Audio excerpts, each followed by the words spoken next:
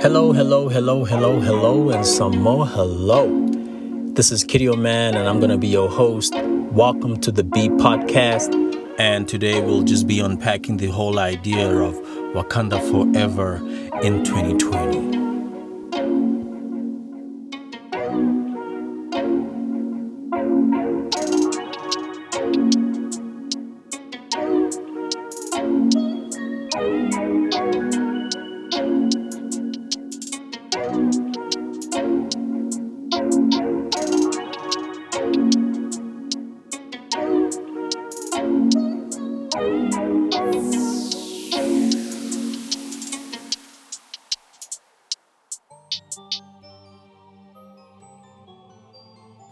So, I'm obsessed with the idea of Wakanda.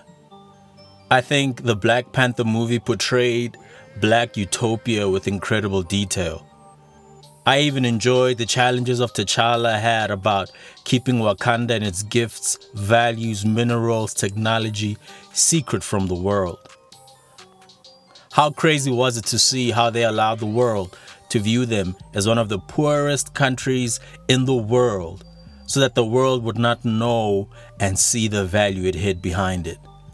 It made me wonder if Africa and the traditional third world countries would have hidden their minerals and wealth, how they would look today. As we speak right now, the majority of minerals that literally keep the world functional and technology functional are found in Africa. We are supposed to be running the world, seeing that we hold the keys to its basic needs. Imagine the technology we could have created when we eventually discover the different minerals under our soil. Maybe our streets would be made out of gold and our knives made of diamonds. Maybe we wouldn't need the prosperity pastors and forex traders to sell us dreams of wealth. We would be wealth. Wealth would be us. But yeah, colonialism and its remnants. I'm actually not a supporter of the ideology that suggests that everything African is the way to go. To be homogenous is to never improve. That's what I believe. I think we all develop when we invite diversity into our spaces and share our experiences with each other. Otherwise, I think God would have made all of us to look the same, have the same gender, have the same sexes. Man, how boring would that world be? I think there's something valuable in diversity. But the way that the world has been doing diversity has been wrong, and that's probably why everyone wants to close their borders and be individualistic. But as South Africans, we need to work against that. The truth is, there is no race that is superior to another. But our racial past has made it that we need to emphasize the value of the black man, because right now we're on minus. We're just trying to get to 0, and then maybe eventually we'll get to 100 and we can be respected again. You see, when they came and plundered Africa, it was a reminder of what happens when someone sees your value but exploits it to their own benefit. You see, we need a diversity where each person's experience is allowed to be honored in its uniqueness, be valued in its contributions, and treated as an expert of their own knowledge. I think one of the ways that Africa has been made to look bad is how communal we are. We are collectivist. We are about each other. We realize the value that I become when someone else sees me as important. As an individual, if I'm the only one who thinks that I'm important, I'm not as valuable as if someone else can depend on me in their good times and their bad times. To even put it bluntly, the individualistic way that the world functions, I don't think that's even Christian. Africa should have always led the way in making people see the value of each other, the value of seeing the old and the young, the different, the weak, the strong, the rich and the poor, and how we are going to help each other become the best versions of ourselves. It always took a village. we lived in those villages and we were doing just fine. Imagine that village mentality when it's grown in the technological world, in the world of wealth and fame and power, how that could have changed the way the world looks like today. But you see, power and money are dangerous bedmates, and it can drive us to commit heinous crimes against humanity to protect that power and money.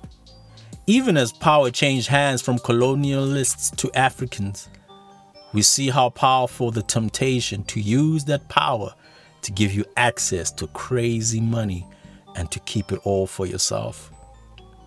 Look at our own politicians, incredible heroes of the struggle, and once they got into power, the lure of money overcame many of them. They also realized that if you keep the majority poor and powerless, you can build your wealth for very long. And that your wealth allows you to tempt others to not become whistleblowers, but instead become enablers of corruption. That's why I feel we are a generation that has to challenge that idea, and possibly the lie, that if we put money and power in the hands of the black man, life will transform for all. I don't think transformation and change in society can happen if we haven't dealt with our hearts, desires, values, morals, ethics, and principles. You see, we will continue to deal with fraud, corruption, and blatant exploitation of the poor to benefit the rich if we don't address the value systems we have. We should question each other, challenging the motives behind the moves we make. A simple question like, how is what you are doing benefiting and changing the lives of black people, would be a good one to have amongst each other. We must challenge the answers that we get to this question. You see, if I want to see tangible improvements and changes in the lives of people around me, I have to be ready to channel my gifts, my talents, my skills, my degrees, my work, my projects, and my faith towards them. True change doesn't easily happen by accident. It often requires intentionality, patience, collaboration with others who have skill sets that help the change to occur, and checking our motives constantly. You will see that the temptation of money and power will follow you as you get better at whatever it is that you do. But I believe in my heart that one of the ways to ensure that you are not consumed by money and power is to be surrounded by people who remind and challenge you of the Wakanda dream. For every social ladder you climb, academic stepping stone you reach, your circle should really be allowed to ask you, how is what you are doing benefiting and changing the lives of black people? For every new title some of us achieve, that question must be asked of us. Every new million you make or your company makes, that question must be asked of you. Every new artwork that sells, every poem that trends, every new invention you create, that question should linger before, during, and after these activities. Our country will not change without us doing the work. So until Wakanda becomes real in our lives, may it start in our Makandas. So let's love God, love people, and losers unite.